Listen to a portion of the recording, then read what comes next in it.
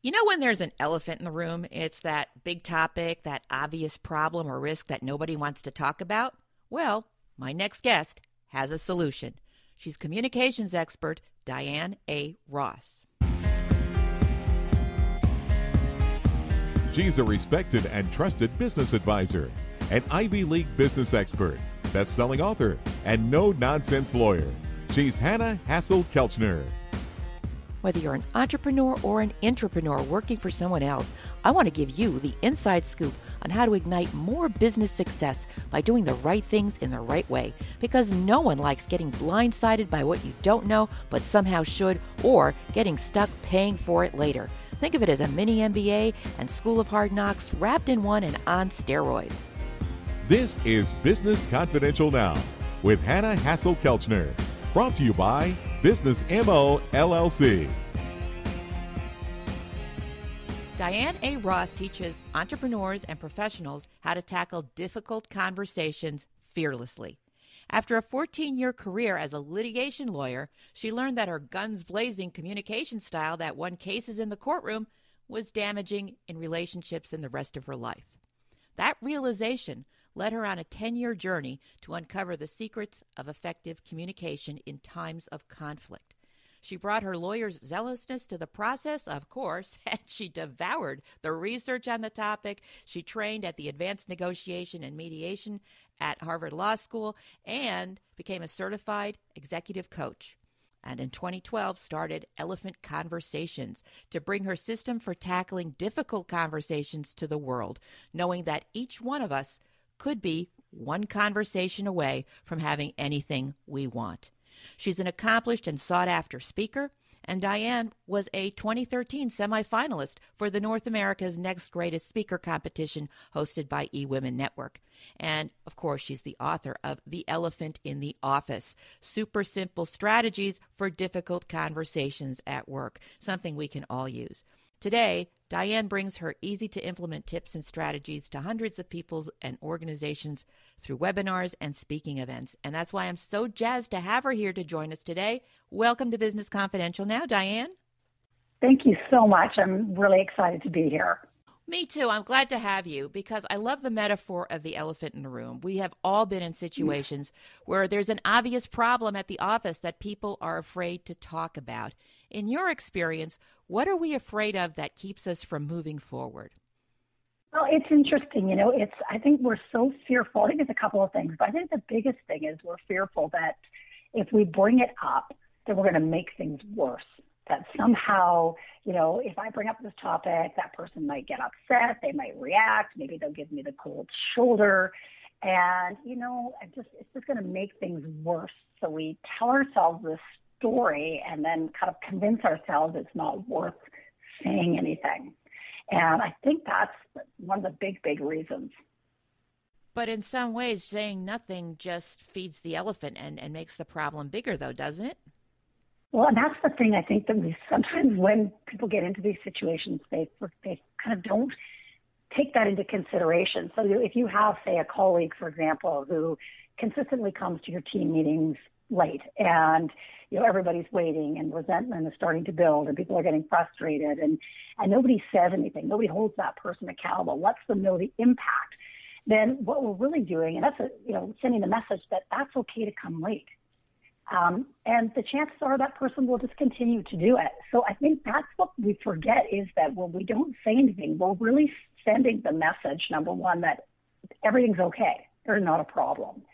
And what happens is it builds and builds and resentment builds. And then finally, that person comes in late for the 10th time and you blurt out some unpleasant comment. And then, we're the ones who end up looking foolish because we kind of maybe overreacted in that particular situation. We don't think about the cost of not saying anything, and we are sending the message that it's okay. So if somebody speaks to us in a way that we experience as disrespectful, or maybe they tell jokes, but we don't find them funny, or, they're not getting, they're just not stepping up and doing their share of the work, and we don't say anything, we're really sending the message that it's okay, and we're going to get more of that behavior. And I think we forget about that. I think the other thing that happens is that generally problems get bigger, they don't get smaller. Like elephants get bigger. as time goes on and the problem becomes, something that started out, well, if I just dealt with this when the problem first occurred, it wouldn't have been a big deal. But now here I am 6 months later, and people have got more vested in doing things a certain way and you haven't dealt with it. And now all of a sudden this problem is much, much bigger than it would have been, and when I think of those kinds of examples, I think back to when I was a lawyer, when, as a junior lawyer, a senior lawyer comes into your office, they give you a file, they tell you to work on it. And if you run into problems, you don't get that help right at the beginning, usually the problems start to escalate and they don't get smaller, they get bigger. And, so I always remind myself of that. I ask myself this question, if I look ahead, a week from now, a month from now, or a year from now, if I don't say anything, if I don't deal with this problem, am I okay with that? What is it going to look like? And when I ask that question, it's really given me the courage then to say, you know what, this is something I need to deal with now because this problem is actually going to get worse. And I'm going to feel worse about it if I don't deal with it. So that's a question I love to ask myself. And I know a lot of my clients have found that to be a super helpful thing in terms of figuring out, there is actually a really big cost to not deal with it. Does it make a difference where somebody sits in the hierarchy of an organization? If you have supervisory responsibilities and you see that someone is chronically late to your meetings, you have a responsibility to your organization, to your team, to try and correct that behavior and to address that behavior. But if you're the person sitting in the room watching this person come in late and you're just one of the team, you're not in charge, and the person who is in charge just is turning a blind eye. I mean, I remember one situation where the person holding the meeting, the head of the department, was actually having a bet with everybody else in the room to see how late that person was going to be.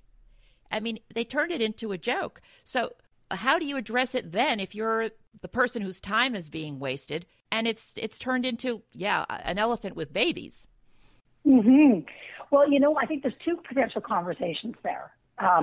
If I was that, if you're that person who feels like your time's being wasted and then it's become part of the kind of folklore of the culture, is number one, have a conversation with that supervisor to let them know, I just want to talk to you about what's going on and the fact that, Joe is coming in late and it seems to be almost becoming, a little bit of something we make a joke about. I'm actually finding it really frustrating.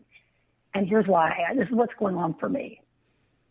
And to really share it in that way, rather than, what happens usually is people think, well, the supervisor or the manager should be doing something. Why aren't they doing anything about it? And then we start complaining to our coworkers and our colleagues about it. But that doesn't change anything.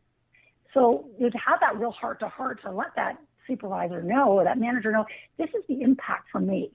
And here's a concern I have about, I know we're all joking about it, but I think from my sense is that this is really impacting everybody on the team.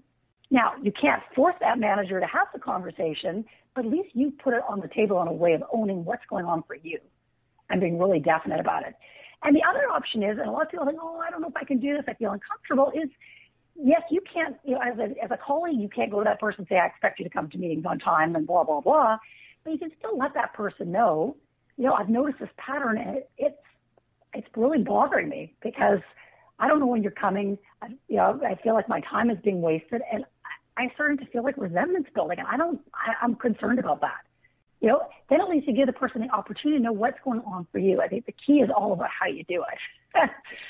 Well, let's talk about how you do it, because I think that's where people kind of choke because they don't know how. And so it's like you said earlier, maybe it's just not worth it. If it doesn't bother them, then it's not going to bother me.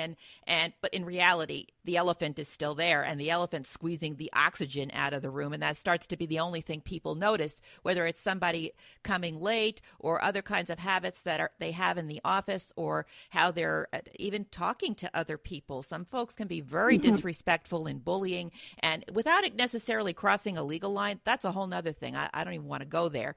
But, the things that just make it hard sometimes to be in an office environment, the things that cause the HR issues, people, for one reason or another, how do you prepare to have that conversation? Yeah, that's a great question, because I think that's where people get hung up when they start preparing. They go, this is too complicated, and so I don't want to do it. And it actually doesn't have to be complicated. That's the beautiful part. I think the first decision is, number one, you make the decision that this is something that's worth speaking up about.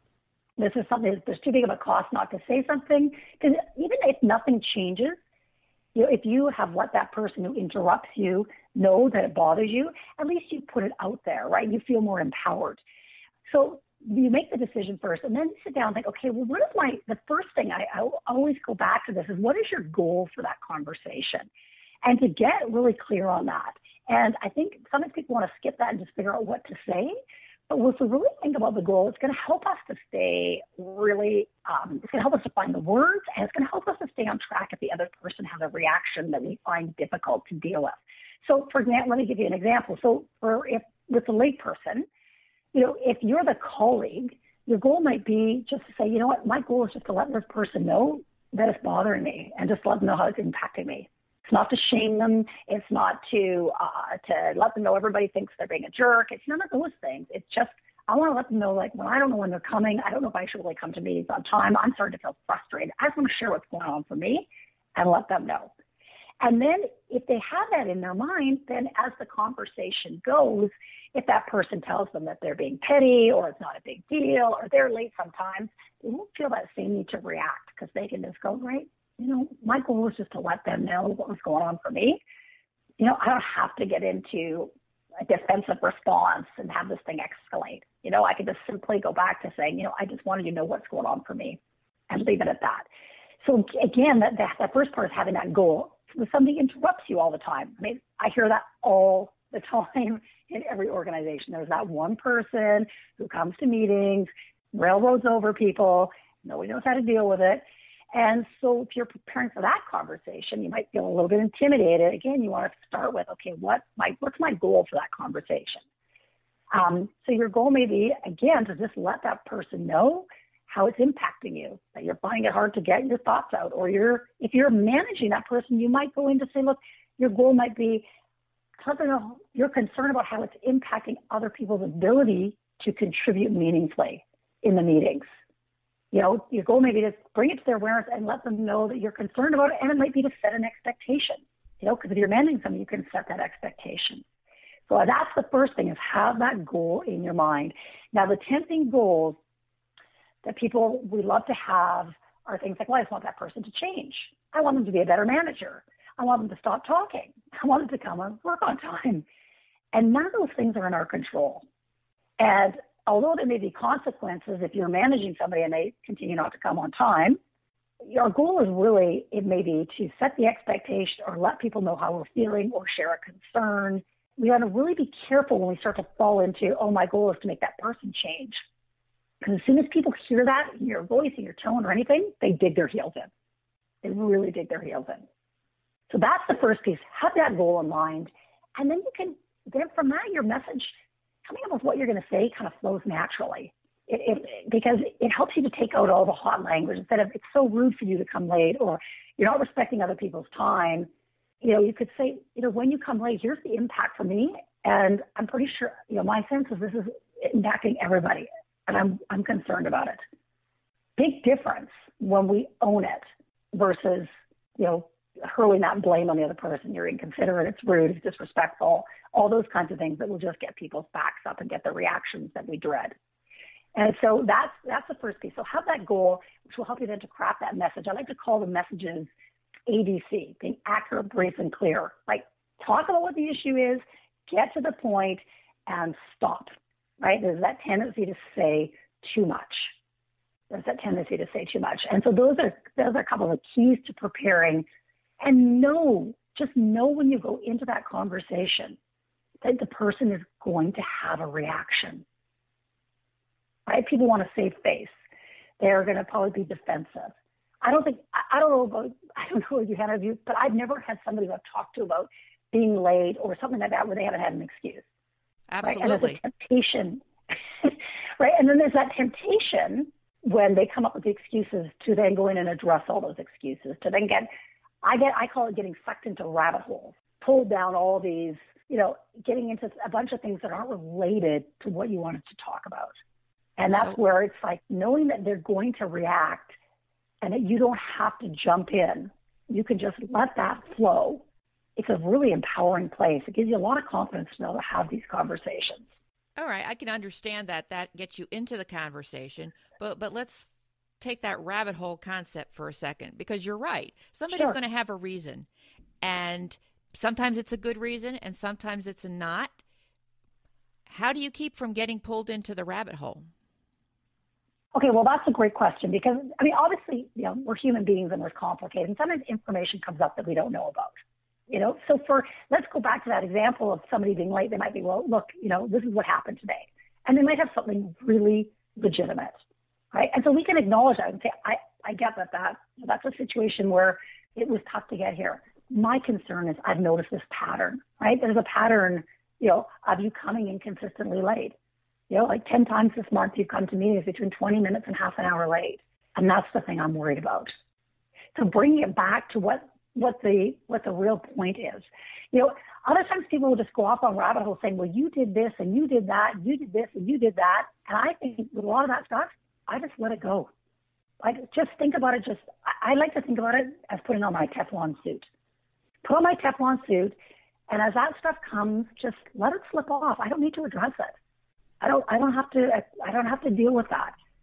Just let them say what they need to say. And a lot of times we can just go back and say, I understand things come up, or I understand that, you wanted to move that meeting along and you thought it was important to, speak over a couple of people. I have a different perspective. And my concern is that everybody has a chance to contribute in these meetings. And I don't think that they were able to do that. So just coming back to the point. Okay, so then how do you end that conversation? That's one of the toughest parts. That's a great question. And I think a lot of times, sometimes you need to acknowledge what's going on for the other person or their perspective. And sometimes it's awkward when you end them. It just is. And so if you're dealing with a situation where, somebody responds by saying, well, I think that you're being petty and I don't think it's that big of a deal. And, you're late sometimes too. And you can say, I get we all have stuff going on. You can just end it by almost like repeating your original message and just saying, look, I just wanted you to know where I was coming from on this.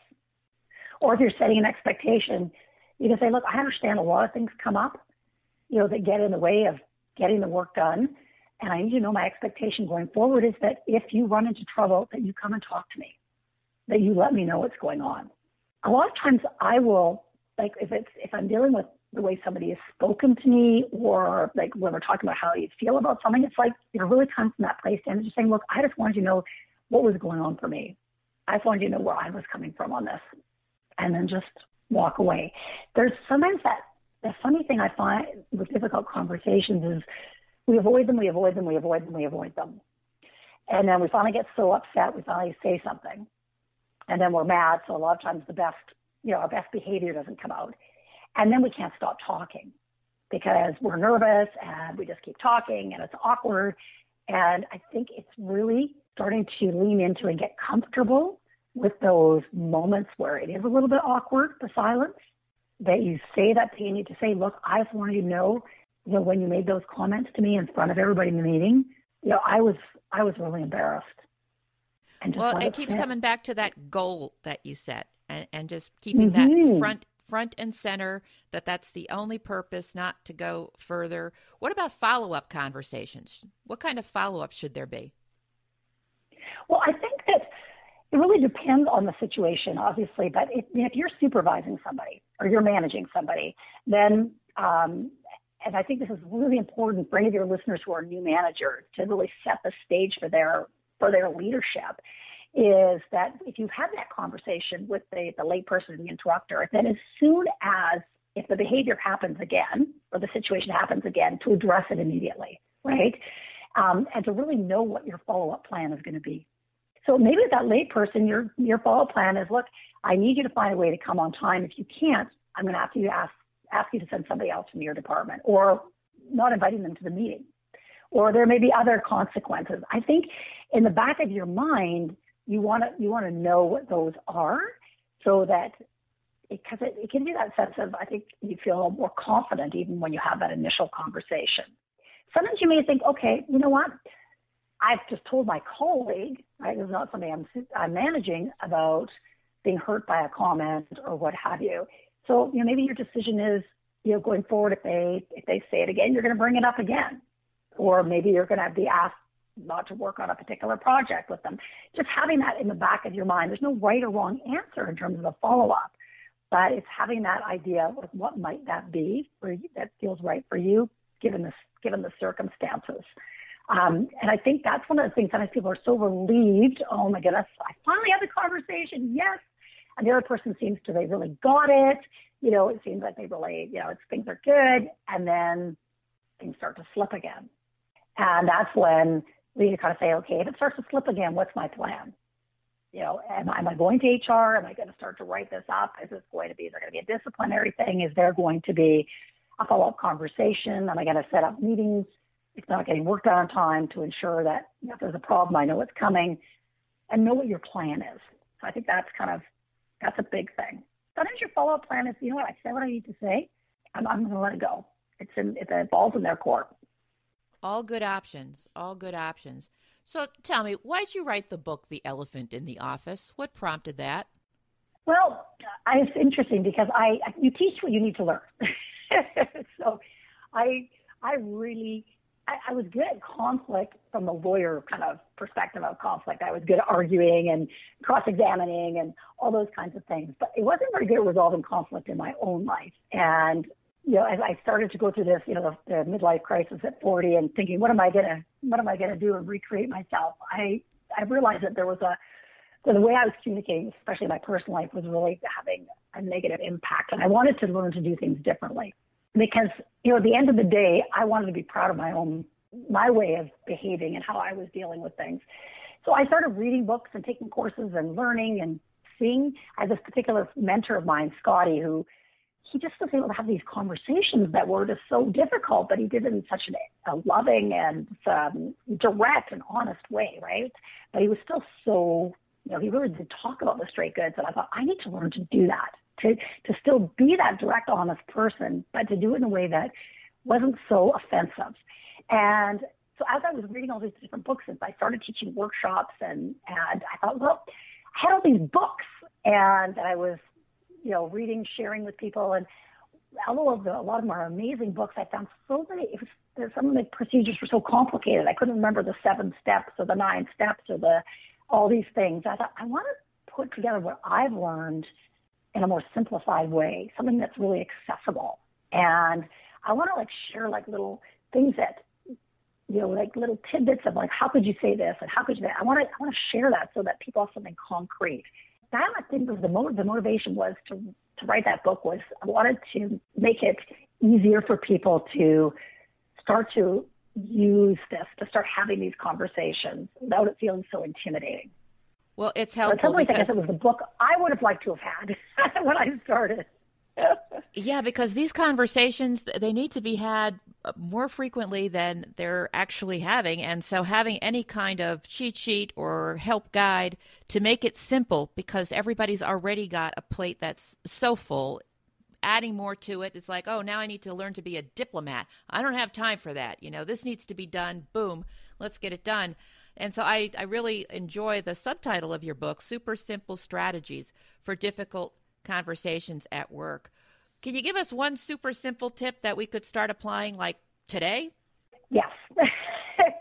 And I would say the biggest tip that will help people is when you go into a difficult conversation, you do your preparation. Before you actually go into that conversation, do something that's going to make you feel super confident. Okay. So one of my favorite people, I'm sure most of your listeners have seen this TED Talk by Amy Cuddy, and she talks about doing power posing, which is, body positions that make your body large before you go into any kind of a stressful social situation. And just doing that before you go into that conversation can just kind of give you that confidence to, okay, I can do this. And there's some scientific proof behind that. So that's an amazing, amazing thing to do. And the other thing I think is anticipate how the person is going to react. Instead of going in hoping and crossing your fingers that they're not going to react and that it's all going to go smoothly. It's like, what's this person likely to do when I bring this up? Oh, right. Yeah, if I bring that up, they're probably going to get defensive, or they might get angry, or maybe they'll give me the silent treatment. Okay, so that when it happens, you can stay the course, that you don't feel flustered, that you don't end up, because that's usually where things go wrong, is when the other person reacts and then we just, the knee-jerk response is to retaliate. And we end that react-retaliate cycle. And if we can anticipate how they might react, then when it happens, it just takes the sting out of it. And we can just stay grounded. Good points. Listening has a big role in all of this. And that's the funny thing about difficult conversations. You do all this work to prepare, but the other person should do most of the talking. The less you say, the more people hear you. The more succinct that you can be, the better. Because otherwise our message gets lost in a sea of words. We give people more to react to. And it's very counterintuitive, right? Because we're nervous, it's uncomfortable. So generally, most people, when those situations, when they're finally actually in them, they just start chattering and chattering and chattering. Well, Diane, your career has had some really fascinating twists and turns, and it sounds like this mentor of yours, Scotty, has had a major influence. Absolutely. He's an amazing man. Well, you're very fortunate to have had somebody like that to help guide your choices as you've moved forward. And I congratulate you for being a recovering lawyer because litigators in particular suffer from a very high divorce rate for exactly the reason that, you talked about, the relationships. After a while, every conversation turns into a deposition. It's kind of amusing when I see them at these network functions and association meetings. You can spot them in a second just by the way they ask questions. It's actually a little comical. Well, yeah, and you get two litigators together. That's even more interesting. And my husband is a surgeon, so he's not exactly a wilting wallflower. So you get a surgeon and a courtroom lawyer, and look out. That is where my work started. Is I wanted to save my marriage, and I was not becoming the kind of person I wanted to be to deal with conflict. And yet, it's not about, and this is the thing, is so many people are like, well, I just won't say anything, or I'll fuck it up, or it's not about not letting the other people know about how their behavior is impacting you. It's not about not setting expectations. It's not about not speaking your truth. It's the thing that Scotty taught me. Do all those things, but it's how you do it. It's taking that hot and judgmental language out of it. It's about speaking about what's going on for you. That this is how you're feeling. This is what's going on for you. This is what you need to happen, right, to be able to move forward. I think sometimes new managers are afraid to say, look, I want you in this position. Here's some things that are working, but these are the things that really need to be worked on. Here's some areas that need to be addressed, and not to be afraid to bring that up. And just coming from that place of really that non-judgmental in terms of there's that tendency, but it's so easy to come up with that language, especially as we get upset and we let things build. When we talk about that's rude or disrespectful or inappropriate or unfair and all these kinds of hot things that just set people off, and it doesn't really serve us. We can be much more powerful communicators when we can really get past that and talk about what's really going on in terms of the issue. Here's the problem. You said you were going to do X. It wasn't done. We were relying on that. Here's the problem it's caused. Great advice. Great advice. And just having the time to sort of sift through it, because we are all human. And so it's natural to have a reaction and to be angry, regardless of which side of the desk you're on. But certainly in a leadership position, whether you're running your own company or you have a department responsibility, division responsibility, or the corner office, you're CEO of a big company, you need to be able to master these types of communication skills to be more effective and to let things run more seamlessly. So I thank you so much for sharing these tips and these insights. And of course, we're going to have a link to your book, Elephant in the Office, on businessconfidentialradio.com, as well as information on how to contact Diane on businessconfidentialradio.com if you'd like more of her insights or like to work with her or have her speak to your group. Diane, do you have any parting thoughts for the audience? We're just about out of time. the parting thought is to really, when you get yourself into one of these situations where you're feeling stuck, is just to take that step back and really ask yourself, am I okay if I don't say anything? And am I okay if I don't do anything? We suffer when we hold on to these things and we don't talk about them, and we pay a huge price. And I don't want people to suffer because it's not that difficult to have. So make that choice for yourself. Yes, I want to speak up, or no, you know what, I'm really going to let it go. And if you let it go, let it go. If you're going to speak up, then just spend that little bit of time up front to get ready and head into that conversation knowing that if you've done that preparation, it's going to be so much easier. And it doesn't take a lot of time. It's just spending that time preparing and being productive instead of spinning and worrying and being upset. And it's just such an empowering thing. So just really about making that choice and making the choice that's right for you. Terrific. Good advice on how to get empowered, some tips about how to think about these conversations. Diane, thank you so much for your time and for sharing these tips. And it's just been great to have you on the show. Appreciate it. Thank you very much. It's been a blast. Giving you the inside scoop on how to ignite more business success by doing the right things in the right way. Business Confidential Now with Hannah Hassel-Kelchner. Brought to you by Business MO LLC.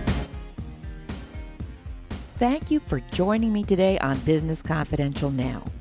You can get more information about today's guest and the resources we mentioned during today's show in the episode notes that are located on our website, businessconfidentialradio.com. Sometimes we even include some bonuses and goodies, so be sure to check it out. That website again is businessconfidentialradio.com. And also don't forget to subscribe to the show. That is the easiest way to keep up with the show and our guests, those thought leaders, experts, and authors who are transforming businesses behind closed doors around the world. Let them help you too. Subscribe today for easy access to the business information you need to succeed. You know, the reason we call the show Business Confidential Now is because you don't have time to wait. So just do it. Subscribe now and leave a review. We want to hear from you. We want you to be part of our growing Business Confidential Now family. Tell your friends and colleagues so they can subscribe too, because the more subscribers we have, the more great guests we can bring you, and the more business intelligence you'll have available to ignite and fuel your continued business success. Have an idea or a topic, a guest that you'd like to hear on Business Confidential Now?